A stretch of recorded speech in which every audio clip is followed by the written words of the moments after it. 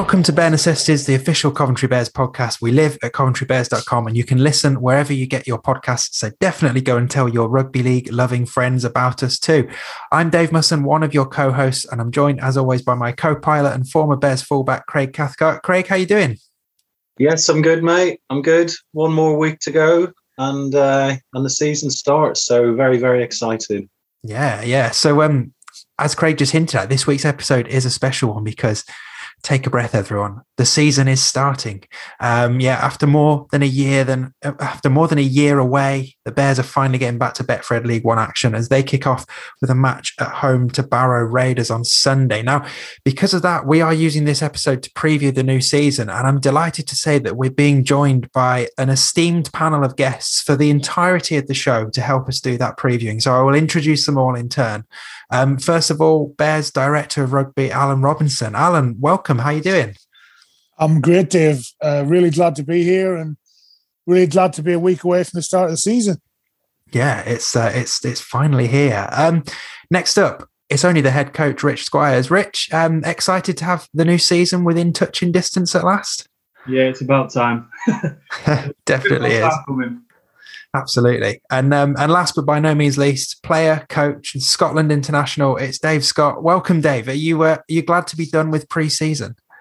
Yeah, it's been a bit of a strange pre-season, to be honest with you. We've had to make a lot of adjustments given the COVID restrictions and whatnot, but we've worked hard behind the scenes. We've got a good backroom staff, really good setup. They've been working around the clock to make sure that we've had the most effective pre-season possible. So really looking forward to getting into the season now. I think it's been about 14, 15, 16 months since we last played. So I think everyone's chomping at the bit to get going. Excellent. Yeah. Well, we've got a lot of things to cover here. So later on, we're going to chat about, let's think, the new satellite clubs that have been set up in the region and what that might mean for the future of rugby league in the West Midlands. And we'll obviously look ahead to the Barrow game and the season in general, I guess. But first of all, the Bears have played 2 pre-season friendlies since we did our last podcast. So there was a 52-4 defeat to the Keighley Cougars, followed by a 28-22 victory over the London Scholars. Now, I am keen to hear the thoughts of all our guests on these 2 games, but Craig, I actually wanted to bring you in first just to get a general reaction. And I think it's important to note that Keighley had already played a couple of matches before they played the Bears, including some competitive rugby league in the form of the Challenge Cup. So I don't think we should get too carried away by that result. And actually, if you start the analysis from half time at the Cougars game and then into the Scholars match, it does show a team starting to click, starting to find form, starting to find fitness, doesn't it? I mean, how do you read those first 2 results? Yeah, I think they're both very good choices as pre-season friendlies, playing one of the pre-season favourites for the league and also playing one of the teams probably that most people would be expect to be in and around the same position in the table as the Bears. So, and yeah, I watched the Cougars game, definitely some ring rustiness in the first half, and the Cougars looked sharper, made less errors. Again, all these sorts of things are to be expected in pre-season. It's about finding your feet again. Some of the guys hadn't played for well over a year, so it must have been a shock to the system, particularly in the first half. But the second half was very impressive. Defended really well. Looks more of a threat going forward. I haven't obviously seen any footage from the game at the weekend against Scholars, but again, a very good result to get the win and very impressive. Definitely. So let's bring our guests in then, because otherwise they're literally just sitting here listening to us. Nobody's rambling on, which is a bit of a waste of their time. So Rich, I'll start with you, and I want to give you your first opportunity to do something you'll be doing a lot this year and talking to us and giving us your post-match thoughts. So just give us your perspective on those 2 pre-season friendlies as head coach. 2 very different games, to be fair. It was a very tough first half over at Keighley. You could definitely tell they played 3 games before. We did all the right things kind of going into it, with the warmth and everything, which was really good. But we just got caught off guard by, how fluent they were, and it was very stop-start. We didn't adjust to the new rules kind of as we should have. But saying that, you can only put the new rules into practice playing. So there's only so much you can do in training, even though we had a referee visit down. that Keighley game was the first actual test for our boys with the new rules, and it was tough, and it took us 40 minutes to adjust to it. And once we actually sat down and adjusted at half time, and both myself and Dave actually spoke to them, it was kind of, you actually need to adjust quicker than what and the boys were honest in their own opinions of it, which was good. And then we had a solid second half against Keighley, which carried on into Scholars. We made a few changes at Scholars with no Dave, no Liam Wellham, no Ben Pointer, Brad Ho, obviously, who got stretched off against Keighley. We just got told to rest him. He'll be fit and ready to go for Barrow, which is good news. But yeah, so we made some changes, and the boys who brought in really reacted to it, and you could tell that there was a big difference, in the ruck speed and the contact and everything that me and David spoken about after the review on Friday. The boys put into practice, and it worked for them. We went 18-0 up. We gave away 2 really soft tries. Scholars didn't really have to work hard for it. One of them was an intercept, and one of them was a half decent kick, and they got the bounce of the ball. But apart from that, we're very solid, and we've had our little blips where we lose our bits of momentum, but you're going to get them in pre-season friendlies just for the amount of changes we're making. It's roll on, roll off. Some boys don't want to come off and don't really need to come off, but we got what we needed to get out of both friendlies, and we've come out fairly healthy, which is good. Yeah. And Dave, what about you? I mean, your first action with your new team. What have you been able to take out of these games? I think the scoreline maybe doesn't really reflect the game against Keighley. Some of the video was a little bit disappointing to watch, and the reason for that was it was lapses in concentration. When we got to tackles 4 and 5, we gave away a lot of penalties. And then when we actually got the football, we were making tackle 1 and 2 errors. So we were just inviting them into our half. So the most frustrating thing for me and Rich was that we weren't challenging them to come into our half. We just let them play in our half. And you look at some of the players they've got in the team sheet and ex-Super League experience, and if they spend enough time in your own red zone, you're going to concede points, unfortunately. So that was the really disappointing side of it. But as we've mentioned, going into the second half, we were able to kind of fix up a lot of little things around the middle. We were able to get a little bit more of a foothold in the game and be a lot more competitive, which was pleasing. And then that really led into the Scholars game, and we spoke all week about how we wanted to approach the game. And I think the first 20, 25 minutes of the game, we played absolutely perfect, high completion rates, good field position, and it showed on the scoreboard going 18-0 up. And as Squires has just alluded to there, we gave away some soft tries that allowed Scholars back into the game. So I think in total we had 2 tries off kicks, 1 intercept, and 1 barge over from 2 metres out on the goal line. And none of those we've really asked Scholars to do much to score against us. So we've got some things to fix up there without a doubt. But what was really pleasing was that we allowed them back into the game, and we showed the character to say, do you know something? You're back in the game. You've brought it to level score. I think it got to 22-22, and we showed some resilience and some character to grind the win out. So it's a big lesson for us, that Scholars game, in terms of building a scoreline and then protecting that scoreline and managing the game properly. So we've learned a lot from those 2 games, and we've seen improvements throughout both of them. So it's all really positive at the moment, and getting the win is really important because it just gives you that bit of momentum going to this side of the season. But everything positive from me and Squires so far, I think. Yeah, and lastly, Alan, I mean, your view from the sidelines, what sort of improvement did you see from the Cougars game onto the Scholars performance? Yeah, I think the Keighley game was like trying to stop a freight train that first half an hour, but we needed that. We needed to put the boys under that pressure, and I thought, yes, it was very, very difficult, but obviously come half time, it was a bit of a reassessment, a few home truths, and the guys sort of got a handle of it a lot better. We came out of the game, and then when we reflected on it, we thought, look, at the end of the day, there's still a lot of positives to take from it. The fact that Keighley had played 3 games, I'd spoken to York, I'd spoken to Broncos, I'd spoken to a few of the championship teams that had been playing, and really everything that had come back from them was, play games, put yourselves under that pressure. And obviously with the new rules, there was a bit of added pressure there as well, and a bit of nerves. So yes, we made a lot of mistakes, but and the main thing as well, of course, is you need the ball. You need the ball to be able to to put the opposition under pressure and to be able to sort of get into that arm wrestle and challenge their middle. And we didn't really get the chance to do that until the second half. But we, when we look back at it, we were making yards. We were doing some of the other things really well, and there was some great positives to take from it. And I think the most pleasing thing for me was when we went into the Scholars game, Rich and Dave and we all had a bit of a chat about it. And I think the most pleasing thing for me was that, we brought that intensity. We realised, look, we need to up our game here. The intensity needs to be a lot higher than what it is in training. And it's been very difficult because obviously you need to play games to get that intensity in the game. And I thought what really pleased me was that sort of, there was a lot of little niggly mistakes, but when we were intense in the middle, our forwards aimed up, we put Scholars under a lot of pressure, and we scored some good tries. And yes, we made a lot of little mistakes, but again, you can put that down to sort of not been playing for such a long time and been out of the game. So really great. The fact that we gave everyone a game on Saturday as well, sort of around the squad. So we've looked at everybody.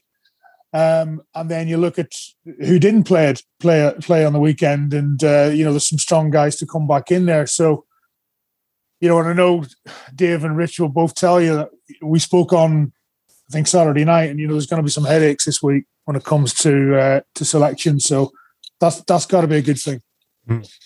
Definitely. Craig, I think it was over to you next. Yeah, I think you've all touched on it really. So, I mean, there's one thing training week in, week out, and looking at what everyone's doing in training. But I'm guessing having a couple of games now where you've got match footage and you can see progress a lot, in both those games. Does that help with your approach heading into the first game next week?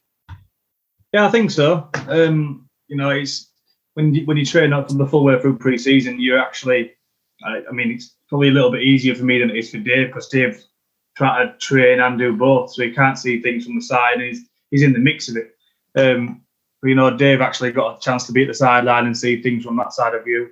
But the footage just lets us see the little things that we can't see. How people are working off the ball, because obviously the cameras are working off the ball, the little extra efforts people are making. It allows us to watch back, and you can sometimes get too caught up in it on a game day. So when you can actually sit back and have a look at it, there's always more positives than negatives. And it sees the little things that you can't see, like who made the errors, or if you Kieran Sherry the weekend, who keeps the ball dead when you're not meant to be kicking the ball, and just little things like that. It highlights little things like that will pull up with some of the players. But yeah, it's a lot easier for us to kind of assess things and go into next week 100%. That's great. Cheers. Kieran Sherritt's got history kicking the ball at the Scholars when he shouldn't be kicking it, if I remember our 2018 season correctly. Any license they have now has been revoked, I'll tell you that right. 10 yards out, I might as well have kicked it out if they were 40-20. Yeah, he's not going to live that down, is he, after the weekend? Well, let's look more closely at the start of the season then. We've mentioned it's Barrow. Couldn't really have been given a tougher start. They are one of the promotion favourites. Al, I think if we start with you, I know you'd obviously rather be in a position where fans can come in and cheer the team on, but just to have the season finally starting, that must be a huge weight off. Yeah, it's a little bit surreal. It's been I think you try and put it out of your mind for so long, and now it's suddenly here. But I'm really pleased with where we are. I know a lot of people don't always consider the Bears and where we are, but and what we're trying to do. But all we can do is the best we can, and I'm really confident that Rich and Dave and the guys, we're in a different place. I really feel that we're in a different place to what we have been in the past, and it's been because we've been through all this. We've been through all this. We've been a lot closer. We've spoken a lot more, and I think the guys, it's really sunk in with the guys. It's about not just what the club expects and wants to go through and where we want to be and what we want to do, but the boys are all really want to prove themselves, and I suppose that's going to be the most pleasing thing, to see the boys back at the butts, big pitch, 4G. The pitch has had a bit of work done to it. And Barrow have got to come a long way, and it's going to be really, really interesting. And I certainly believe that the guys are in a really good place now, and I think mentally we couldn't be in a better place. The culture and the way everyone's been carrying themselves has been really, really pleasing. And Dave, I wanted to bring you in here as well, actually, because obviously Alan and Rich have hinted that the squad's in good shape, and I'm particularly intrigued for your perspective, because it's been a long time since anyone's been able to play. So I'm guessing you must just be itching to get on the field and get stuck into a competitive match. But for you as well, in this new dual role, it's your first proper bite at that. So how excited are you for the start of the season? I think you've just alluded to there. Everyone's really excited for the start of the season. And I said it earlier, it's been 14, 15, 16 months since anyone played. So naturally, you miss it a lot more, and you realise how much you love the game when you're not able to do it. So I'm really excited. I can't wait to get stuck in, same as all the other lads. And that probably showed in some of the first pre-season friendlies, especially Keithley. Getting that nerves back on game day, the feeling in the changing room. And that's part of match day, trying to overcome that as well and trying to handle the emotions. So it's definitely important to get those pre-season friendlies in to help us prepare for Barrow there. But yeah, I'm absolutely loving my role as player coach and kind of having a bit more of an input into how we want to play the game and how we want to manage the players and these types of things. It is really challenging, as you can imagine. I think Squires alluded to it, especially when you're training or playing. You're kind of in the heat of the moment, you're in the game, and you're out there with the lads. But it's very different when you watch a game from the sideline. It's very different when you watch a game on video review. So it's challenging. It's a lot more work. I take a lot more work home with me, sitting down, watching a lot more games and trying to identify areas that we can work on, trying to identify areas that we're going to focus on for the upcoming weeks. So, but I absolutely love it. And I think probably because I've had so much time off, it's kind of reinforced how much I do enjoy the game and how much I do love it. And yeah, just can't wait to get cracking. Craig, over to you. Yeah, I was just going to ask about the remainder of the month, really. I think when the fixtures came out, it looked pretty intriguing. Got a really difficult first game, but then for me anyway, in my opinion, I think there's probably 3 winnable games after that. You got West Wales and Rochdale. I mean, they'll not be easy away games, and then Scholars at home as well. So what are you guys targeting really for the first month of the season? I think for me, we need to start this week, really solid and give a really good account of ourselves. Alan said, Barrow got to travel a long way and they've had a long way off.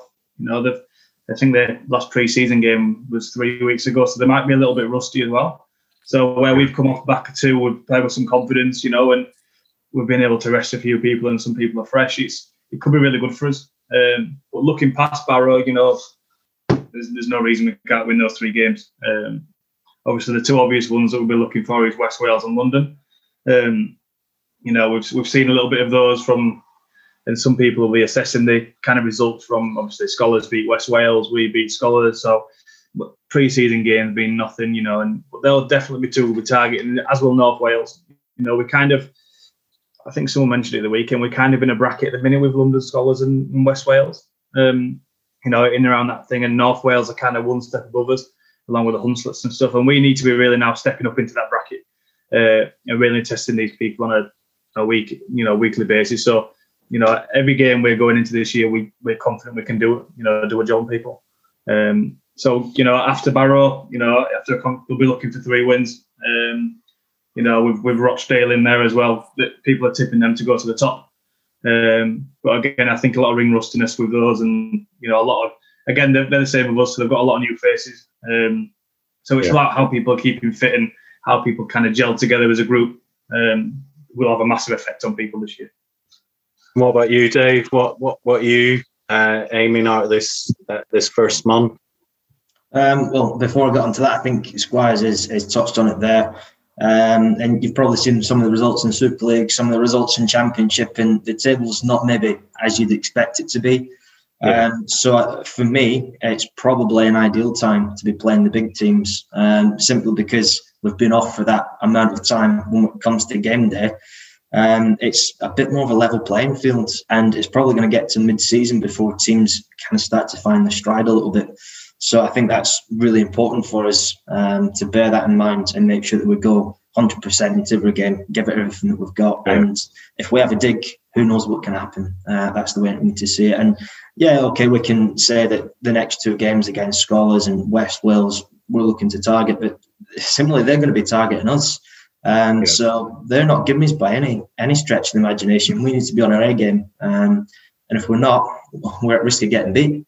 And I think it's League One's now one of those types of leagues. If you turn up and you're not in your A game, you know, you're going to get turned over, because the quality in the league and some of the individual qualities within the teams is, you know, ex-Super League standards and some potential Super League standards as well. So, yeah, we really need to make sure that we've got a match sharpness, match fitness up to speed, which obviously we've tried to implement in pre-season in these 2 pre-season friendlies. So we go into it with a lot of confidence. But I think, you know, I'm exactly the same as Squires. If we look at the first month, if we can come away with 6 points from it, we'll be very happy with that.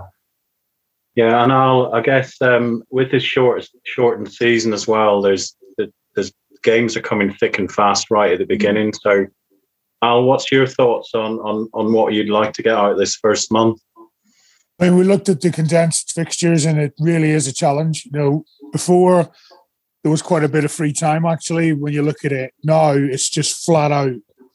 I think there's 1 weekend off in July. Other than that, it's flat out all the way through 18 games.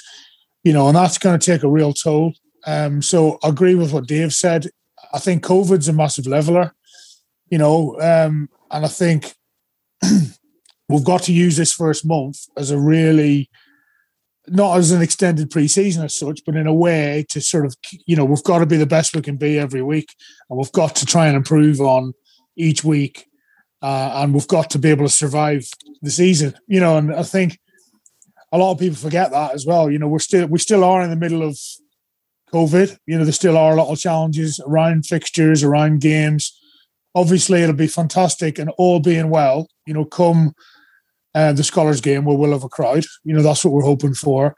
But, you know, right now, and I think it's been the right thing, is, you know, all of us really, I think, are focusing more so on the squad and looking after the boys and getting the best out of them. And I think Rich and Dave have done a great job of that so far. So, you know, this week, I mean, we're really excited, but this week, obviously, is, you know, it's a leveler, and we're going to give it our best shot. And I think the last couple of games in the month, you know, we're definitely mentally prepared. And you got to have these goals, and you got to try and set these standards high. And that's the only way we're going to move forward with the club. Great stuff. Right. So over to you, Dave. Yeah, cheers. So we'll come back to the new season in a moment, but one thing I did want to bring in here was just reflect on the brilliant news about the new satellite clubs that have been announced. So they're all part of the World Cup legacy, and you know, they really feel like something that are going to make a big difference to the sport in these parts. And I guess all 3 of you have probably got a slightly different perspective on this, and probably you as well, Craig, at the end of it as well, because of your route into the game. But Al, if you could start off just by recapping on sort of the details of what these 3 clubs are, so where they are, what it all means, and all that kind of stuff, that'd be really helpful. Yeah, so probably, where are we now? Probably late 2019, I'd say, was when we started looking at this. We obviously we've looked, and really it began with us looking at sort of an RFL development plan. The RFL have got a process now in regards to a lot of the areas and a lot of the geographical areas, which I think has been really good. And we went through that process. We looked at what we've developed so far, what we've done within our community structure, what the foundation has achieved as such. And, you know, we thought, right, you know, we're really happy with a number of things. For example, with TAG has been really successful. We've obviously engaged with Tri-Tag Rugby in regards to the franchise side of it. But when it comes to sort of that participation side, engagement with the Bears, there's a lot of little things in there as well. leading up to the World Cup as well, we're getting a lot of interest from the tag participants. So that's been great. But something obviously we're always really conscious of, and something I'm really conscious of is, long term, we've got to start to embed a pathway. And the biggest challenge of all has been able to play, having juniors that have been able to play fixtures. And I think really where we identified was that we need to try and have some local engagement where we can create some participation and some competition amongst those junior age groups where they don't have to travel 2 or 3 hours across the Midlands for games. They can play games locally, and we can get that sort of little bit of a competition and rivalry and start to try and build something from a real foundation. So that was the beginning of it. Obviously there was a lot of funding, applications had to be made. The boys did a bike ride as well and raised a great amount of money. There's all those things sort of led to this now, and we're literally on the breach of it now. It's happening this week, so we're launching the clubs formally, the end of this week. So it's really exciting. For me personally, it's an opportunity to put some real foundations down that can hopefully last, forever. And I think really when we look at it deep down, it has that opportunity, it has that capability, because we're trying to embed the clubs within facilities with their own volunteers, with their own coaches, supported by the club, and not just sort of the club doing everything. And I think in the past that's been perhaps a little bit, we take on everything ourselves and we try and make it all stand up. But when we can recruit volunteers, and there's been volunteers coming out of the woodwork, and obviously the World Cup has helped with that as well, and that sort of legacy side of it. So really exciting. And again, I'm sure, Dave and Rich have both are really aware of what's been going on. Rich has got his own little take on it. And I know Dave, is a bit newer to, I suppose, how our club works, but I think it's been great for those guys to see the reaction of those guys as well to the fact that, we're really building something. Mm. Well, Rich, I wanted to bring you in here anyway, because you're from a rugby league hotbed in Hull, if I've remembered correctly. And that there's a real pathway for kids there when they, right from when they first pick up a ball all the way through to a potential career in either black and white or red and white. I mean, what sort of impact could these clubs have on the sport here? Like, if we were to fast forward 10 years from now, like what sort of difference could it make? Yeah, it's massive. Just the amount of, you see it in the first teams now for Hull. You have local talent in both teams that are making the England night squad and in the England squad. So, it's one of them where, especially in Hull, you can go no more than 2 miles or the end of a street and there's a rugby league club. And you go down there on a Saturday or Sunday morning and there's 200-300 kids running around with coaches everywhere and it's just packed. And that's at every single club. So obviously, and they filter up. They essentially, feed the age groups going up through. And I think Hull and under, everywhere else in the M62 corridor struggle if they didn't have that kind of foundation to come through. And again, that's not just players, that's volunteers as well, because you need all the coaches, you need all the medical staff. So parents play a big part in it as well. So this, the stuff that Alan's put together and, and Debbie and everybody else is kind of really family friendly. So it's not just the kids who want to kind of get involved, it's everyone in the family. There might be, brother, sister that have no interest in rugby, but, there's always a role that they can play in it. But it's the development side, it's good to have that feeding up through, because you don't have to travel further afield. You've kind of got it on your own doorstep, and there's that crop coming through. It's an endless amount of crop. So especially over in Hull, they have, if you think of it, they have on the 12s and the 13s and 14s, they have like an east of the city versus the west of the city. So, coaches get picked. They have kind of like what it used to be back in the day. They used to have like service areas. So when I was growing up, the service area, you'd have Bradford, Kirklees, Wakefield, Leeds, Hull, Cumbria, and you kind of play a bit of a round robin, and you got selected, and then from there you move up into Yorkshire, and you go through that. Obviously, the RFL lost the funding with that, so people have been taking their own direction with it. But in Hull, they have the East versus the West, which is really good. It's people's first really competitive rugby, but that's on the 12, 13, so they're still quite a long way off of getting to it. and obviously under 15s and 16s, the scholarship comes into it. It used to be, well, it has gone back to now. KI used to have their own scholarship. FC had their own scholarship. A few years ago, they merged into the City of Hull. They've now split again, so kind of 2 scholarships will be taking on a good crop of players in the 15s and the 16s. And if I'm right, I think it's 25 at each age group, so you kind of have a crop of 50 from there that then feed up through into the 19s and kind of the reserve system if we do bring that back. But it just gives players more contact time. And Alan, was the big one who said that. And then it's games, he's getting kids to the games.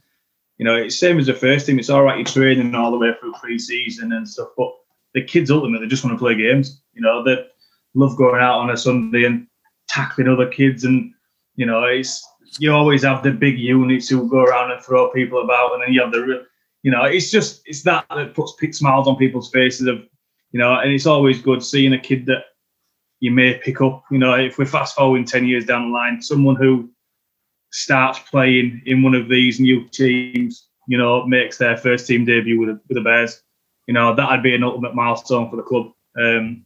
Someone who we brought for our own systems, and goes on to play a big part of it. So this is the start, and it's only going to get better. There's some real talent around here that's currently playing Union because that's all they've kind of got access to. But I think with the juniors who did last season, we played a couple of games and they actually did play a Yorkshire team. I think the under 16s we had last year didn't lose a game. So, is it out there? It's just we've got to provide the right foundations for it, and that's what we've done with these 3 clubs. Yeah. And Dave, assuming your Wikipedia page is correct, it appears you got into the sport fairly early on. You were able to find a league side fairly close to you. Again, I guess this feels like a really exciting opportunity for kids around here to experience the other form of rugby, doesn't it? As Rich was just saying, it's an area that people are perhaps they've only had Union to have a go at, but actually, like you had, having access to a club to go and give the other side of it a try, that must be really exciting. Yeah, I mean, I guess for me, it was timing. It was only really rugby union that was available kind of locally to me at the time. And then, I don't know what it was. I just wanted to try rugby league. I think I'd seen it on telly and I just thought, that looks amazing. I want to give that a go. And I used to travel across from Stirling to Glasgow a couple of times a week just to go train.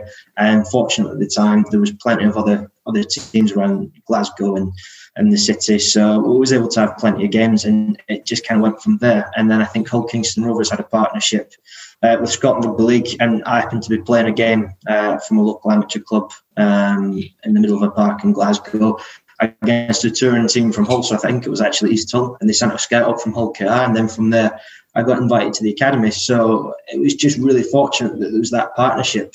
Otherwise it wouldn't have happened. So that kind of ties in perfectly to Coventry Bears, and then having these 3 clubs. Now that we've got these kind of satellite clubs, if we're able to, get a player that comes through the system and then comes to Coventry Bears and then maybe even develops from there, goes into Championship, Super League, I think that'd be absolutely fantastic. It'd be a great story. And it's probably one of the reasons that I wanted to join the Bears as well.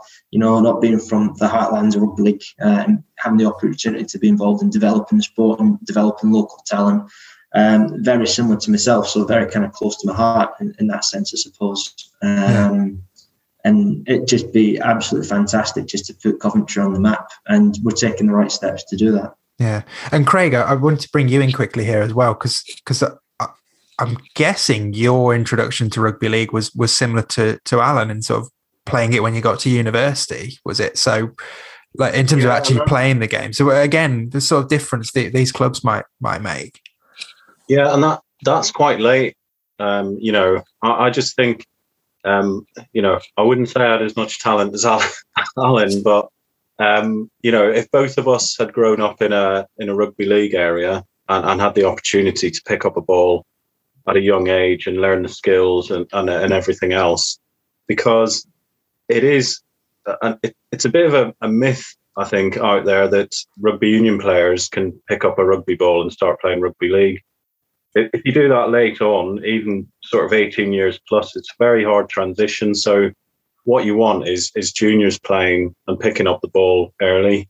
The main difference from this, I mean, I've been down to see the Bears juniors a few times over the years, and they've had, 100 plus players there training, once a week and going down on the weekends and as well. But it's always been difficult getting games, I guess. So having 3 teams locally, and also a renewed sort of in the Midlands as well. There's a lot of clubs now working with getting juniors set up. So, again, having more regular games will make a huge difference. I mean, there has been a few lads that have come through from the juniors, but what you want really is a conveyor belt. You want people not seeing it as something to spend a bit of time in the summer going down and training and learning new skills, but you want lads to play it and go, this is the sport for me, this is what I want to do. And they'll only get that if they play regular games. They'll not get it just from training and playing a couple of games every summer. They need to be playing regularly, and they, believe me, a lot of them will fall in love with the game. Yeah, great. I think ultimately as well, Dave, it's we want to be able to have an academy and a sustainable academy, and I think with but to populate an academy, you need players, and I think it's having that below, the juniors below that is critical to that, and obviously, just to touch on something else Craig said, there is a huge renewed vigour in the Midlands and in the community game around this area as well, and I think it really is exciting, and I think having those couple more satellite clubs as well just builds on that for the West Midlands, and the fact that one of our satellite clubs is in Birmingham as well is a really, really pleasing thing, because it's we're tipping into a huge population centre there that we haven't done before, and making the game more accessible. And it's brilliant to hear Dave's story about just picking up a ball, playing rugby league in Glasgow. I mean, Craig and I have a similar path. And by the way, Craig's been a bit modest there, because he was my captain actually at under 13s at school. So, but it's just great. All these stories, I think, and it's part of rugby league. And I think that's what excites me the most and drives me the most when it comes to developing the game, is because you hear these stories about people being able to access rugby league and they go on to great things. And, and for us to be able to create that opportunity is the best part of it.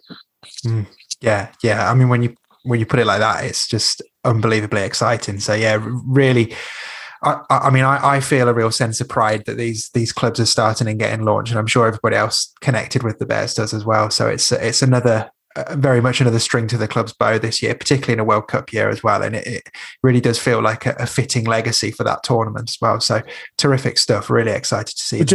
We just need Dave Scott to score the winning try against Australia now at the Rico. Yeah. There we go. Yeah. So stranger things have happened. Great. Well, let's move on. We put a call out on the social channels for any questions that people might have, and we had a few in. It turns out we've probably got sort of one for each of you actually. So I think Craig, I think if you start off with, we've got one that I think Al would be best placed to answer from Grow Rugby League, Eric, and then I think there was one from Mike Shires, which is probably well suited for Rich, and then we got one in particular for Dave as well, which I'll pick up at the end. But yeah, Craig, if you want to go in with the ones for Al and the ones for Rich first. Yeah, so this is from Grow Rugby League, Eric, on Twitter, and he said, with people predicting the demise of all below Super League with no central funding, how are Coventry Bears placed to be able to weather the storm? And he has asked, and I don't think you'll be able to answer this, but he has also asked, plus how much do you get at the moment? Well, the first part of that question I think is really easy to answer. We've been weathering the storm for the last couple of years. The game's been changing. How the game's been governed has been changing. The amount of money is reduced. Everyone talks about it being sort of 70, 80k. It's not 70, 80k.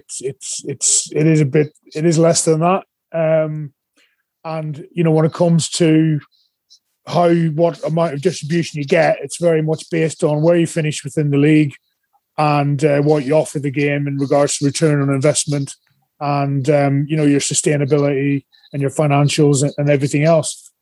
I can't see there being one club in League One, unless they're very independently wealthy clubs financed by a wealthy benefactor, that could survive without central funding. At the end of the day, the competition needs to be a certain level. It's we want to have professional players.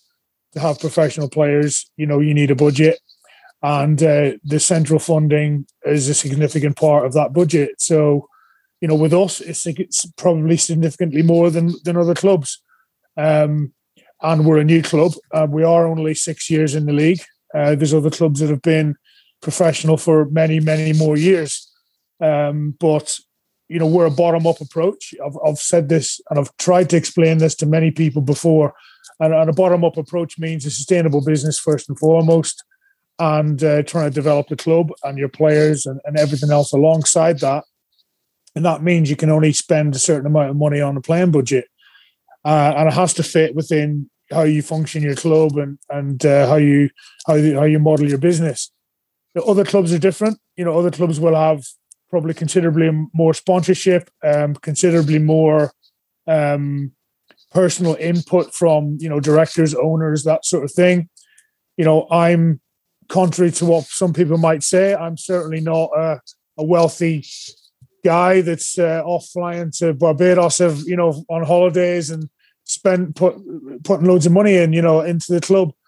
We're very modest in what we do, and Rich and Dave will back me up on that. It's we manage our playing budget in a very sustainable manner, and I think the most pleasing thing of all is the players that we bring into the club understand that as well, and they understand where the club is and what the club's trying to do. So, I suppose to answer that question, in a shorter form, it's I can't see how League One could continue without some sort of distribution of some kind at its current format. Being a semi-professional, professional level with a certain level of competition that sits below the Championship and Super League. When it comes to the amount of money we get, people aren't too far off, but it's nowhere near. The amount of money within our club is vastly reduced compared to many other clubs in Championship and League One, and we're very proud of that as well. I think just one last point from me on that, Alan, as well, is that for me anyway, League One clubs get a very, very modest amount of money in comparison to Super League and Championship clubs, and it's completely the wrong way to look at things by saying, to save money we can cut League One adrift, because actually you're what you're getting for your outlay in League One, for me anyway, is much more. You've got a pyramid there where players can come through.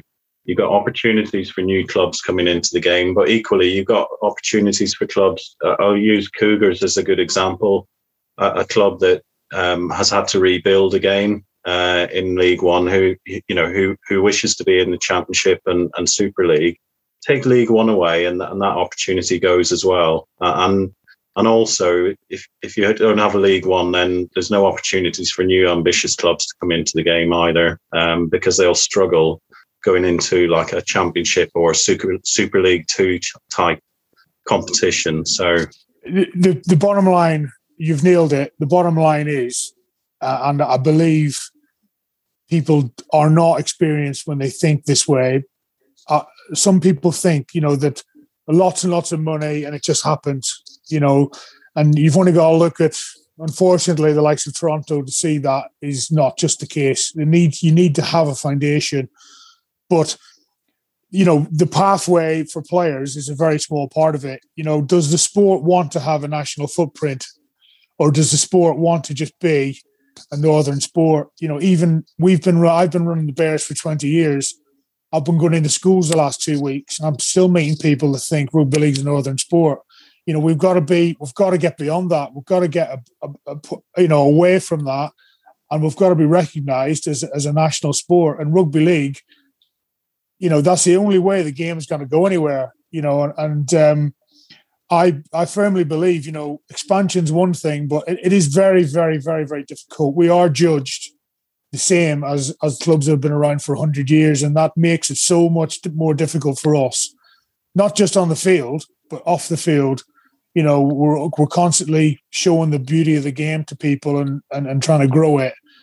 But yeah, there's so many barriers. There's a lot of challenges in the way, but I think the game, the not just the RFL understands that they want to have a national footprint and they want people from all across, the UK to be involved in rugby league and to grow rugby league. Some people don't always share that, and I think the bigger clubs. It's very difficult at the moment because the Super League clubs, they're businesses in their own right. They have owners of their own right. They have their own communities.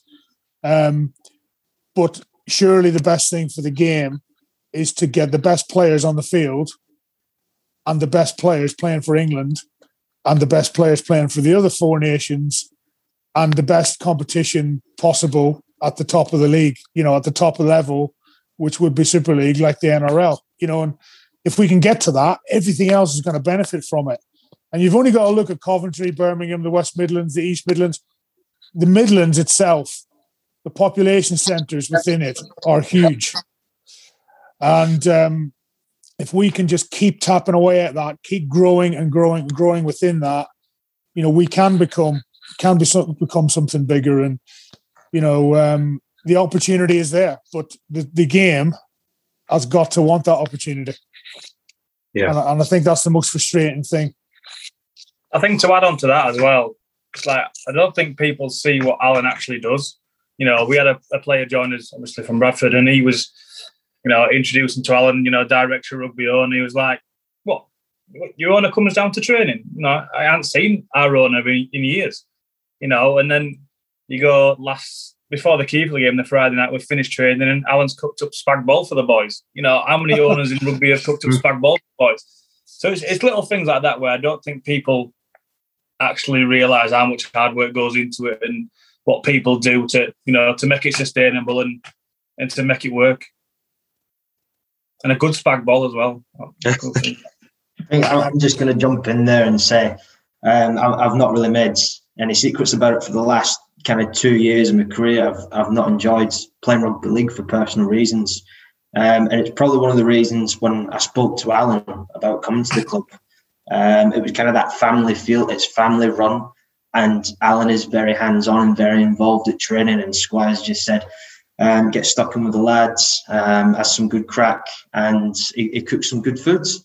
And it's got a really good feel to it. And, I'm really pleased that I decided to join the club because it's made me kind of fall back in love with the game again. And I'm absolutely loving my time here and loving what I'm doing. So I guess what I'm trying to say is thank you. I think, it's great to hear that from boys, but I think we're all in this together. And I wouldn't enjoy it as much if the boys weren't the way they were and the work they put in as well, and it's really difficult when you go online sometimes. You see the negativity around rugby league and the game and, all the talk at the minute about League One and Championship being cast aside and everything else. It's very, very easy to get caught up in it and get tied into it and have a good old whinge. And now and again, I'm known for a good old whinge, and I have that good old whinge. I just got to try and not do it publicly maybe. But I think, we all love the game. And everyone at all the other clubs, they love the game. I think we've just got to try and find some sort of harmonious way in which, everybody from from the community game all the way through we can all work together to get the best out of everything. But certainly from our own perspective and a Coventry perspective, we love the game. We want to play the game. It's great that we're in League One. We want to continue to be in League One. And we want to showcase the game to people in our area. And, and the best way of doing that is obviously to be in League One. So hopefully, the powers that be and the clubs, the bigger clubs that obviously have a big say in this, can see the benefit that the likes of Coventry Bears can bring the game, and that we can continue to do that. If we don't, then, we will we'll have to relook at it and look at what the best way we can keep moving forward again is. But right now, it's Barrow next Sunday, and that's I think what everyone's focusing on. And we've got to not get drawn into all that negativity and focus on week on week now and get through COVID as well, which has been a really difficult time. Great stuff there. Yeah, Craig, I think there was a question from Mike Shires as well, which I think is probably well suited to ask Rich. Yeah, so let me just find it, actually. Will be 1 second. So Mike's question was around something that we've spoken about actually before we hit record, was that traditionally the Bears have struggled with in the pack through the middle. So how do you think things are looking this year in terms of the pack and being competitive in the middle again? Yeah, it's something that Alan's kind of highlighted for a number of years, that he wants a big physical pack that can lead us around the field.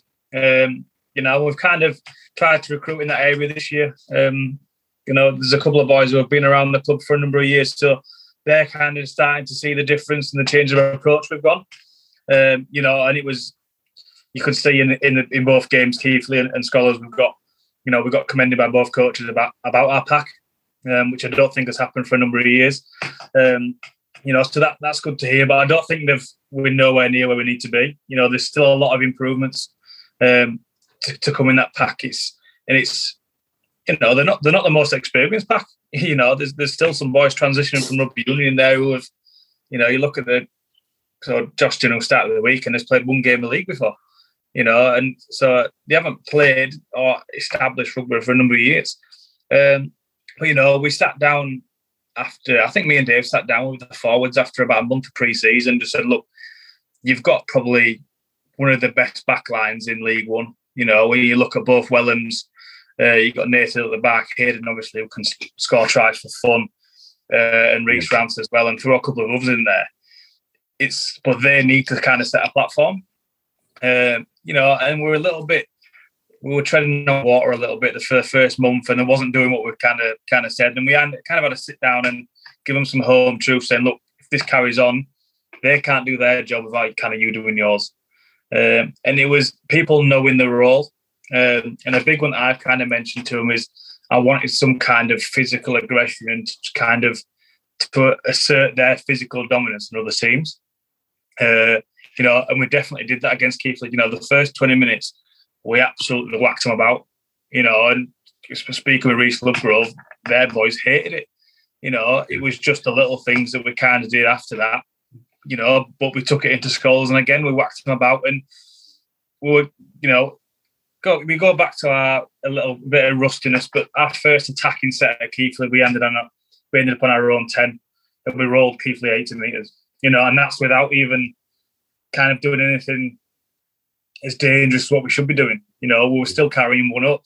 We weren't playing in pairs. We didn't have the little shape that the boys know we should have, and will have moving forward. So it's the little things like that where getting the forwards to understand that we're carrying in pairs of a little bit of shit makes it a lot easier for them. I don't think they realise how, especially against a team like Barrow, for example. Barrow are a big physical side who assert their physical dominant team, and then their halfbacks and do the rest off the back of it. And we've got to try and do that ourselves this year. So Barrow will be a real test for where we're at. But I'm happy with what we've done the first two games. They've really set a platform for us to be able to play. They've been aggressive. They've stood up, fronted up. And it's been good, and you can see throughout the boys they're kind of seeing that. And having a little bit of belief in himself. Peter Ryan, I had a few home truths with him last season in the first three games. He wasn't where he needed to be.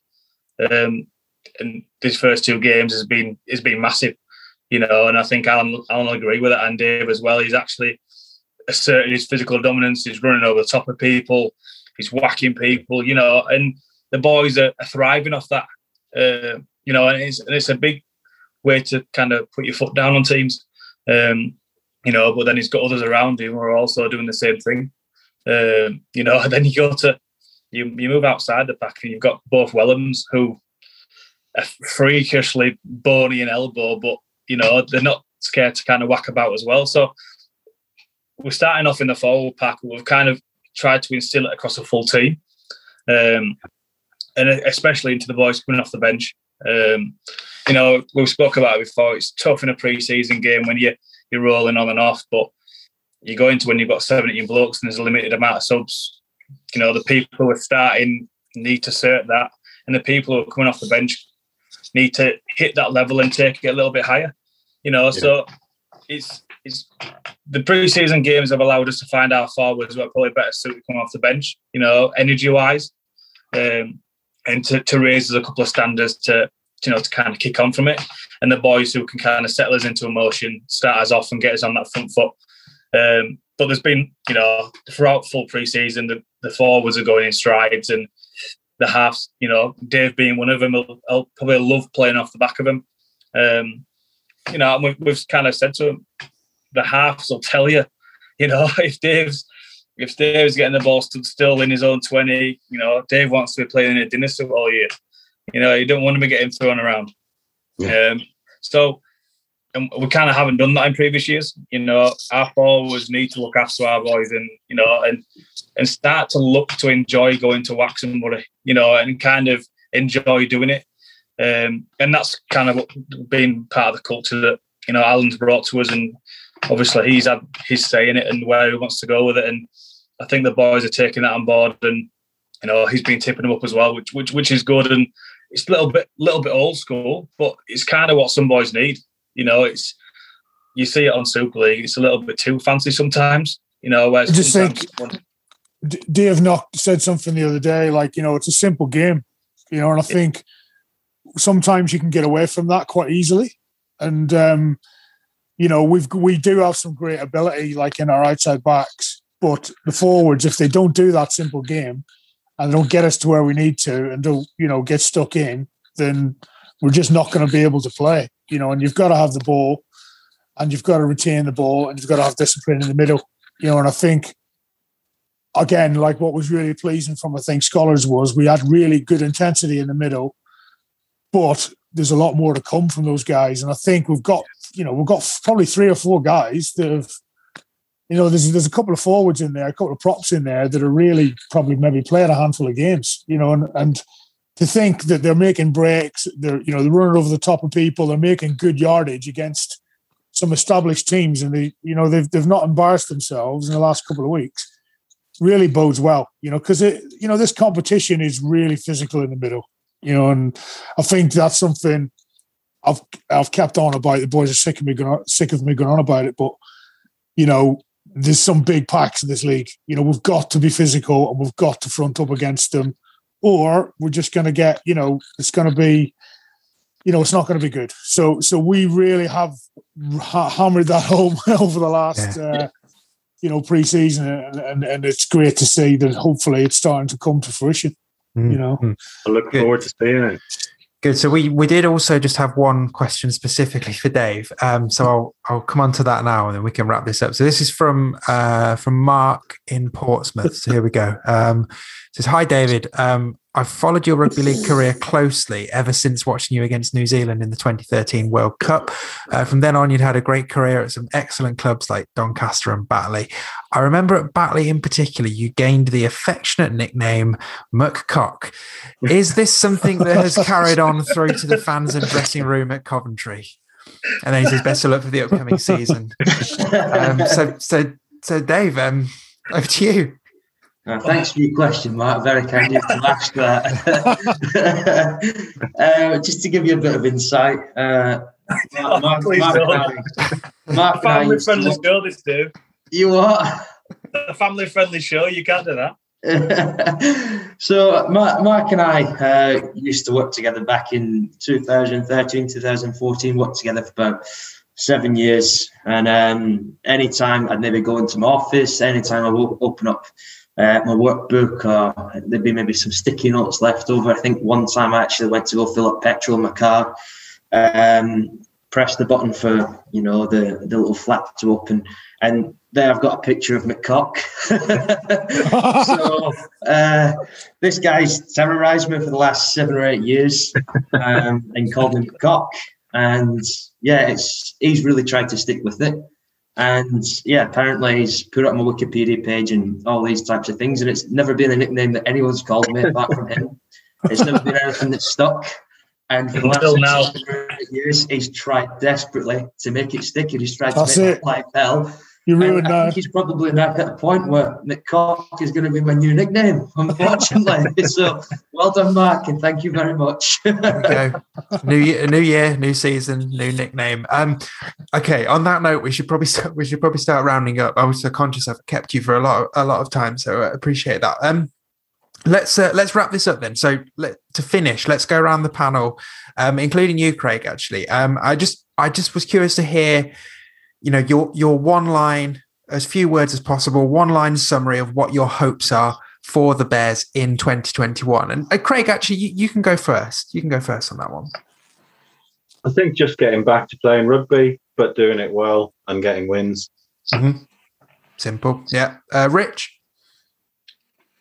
Consistency. It was good. The difference between, after the game at Keighley when we've, lost 52-4 and the boys getting a win at the weekend was completely different. So smiles on face is a big one for us, and and keep making the steps forward to kind of prove people wrong. That's the big one for me, is proving a lot of people wrong and our impressions on people. Great. Alan? I think just some sustainable, and some sustainable success. I think with the club as a whole, we always move forward. We try and move forward, try our best, and I think it'd be great for us this year to get some more wins on the board. With the first team, and that can galvanise everybody else. And I'm really excited for that, and I'm hoping the boys, are going to do us all proud. Mm-hmm. And Dave, apart from a new nickname, what are you looking for this season? I think just for the team to be fearless. We're going to be underdogs all year, and we need to thrive off that. It's as simple as that. We need to believe in ourselves, and we can't go into any game thinking that we're beat before we're on the field, and we have to be competitive throughout the game. So for me, we just need to be fearless and believe in ourselves, and let's just work hard, have a dig in every game, and let's see what happens. Great, brilliant. Well, we're going to be here every step of the way, so do stick with us here at Bare Necessities and subscribe wherever you listen if you haven't done so already, so you don't miss a beat.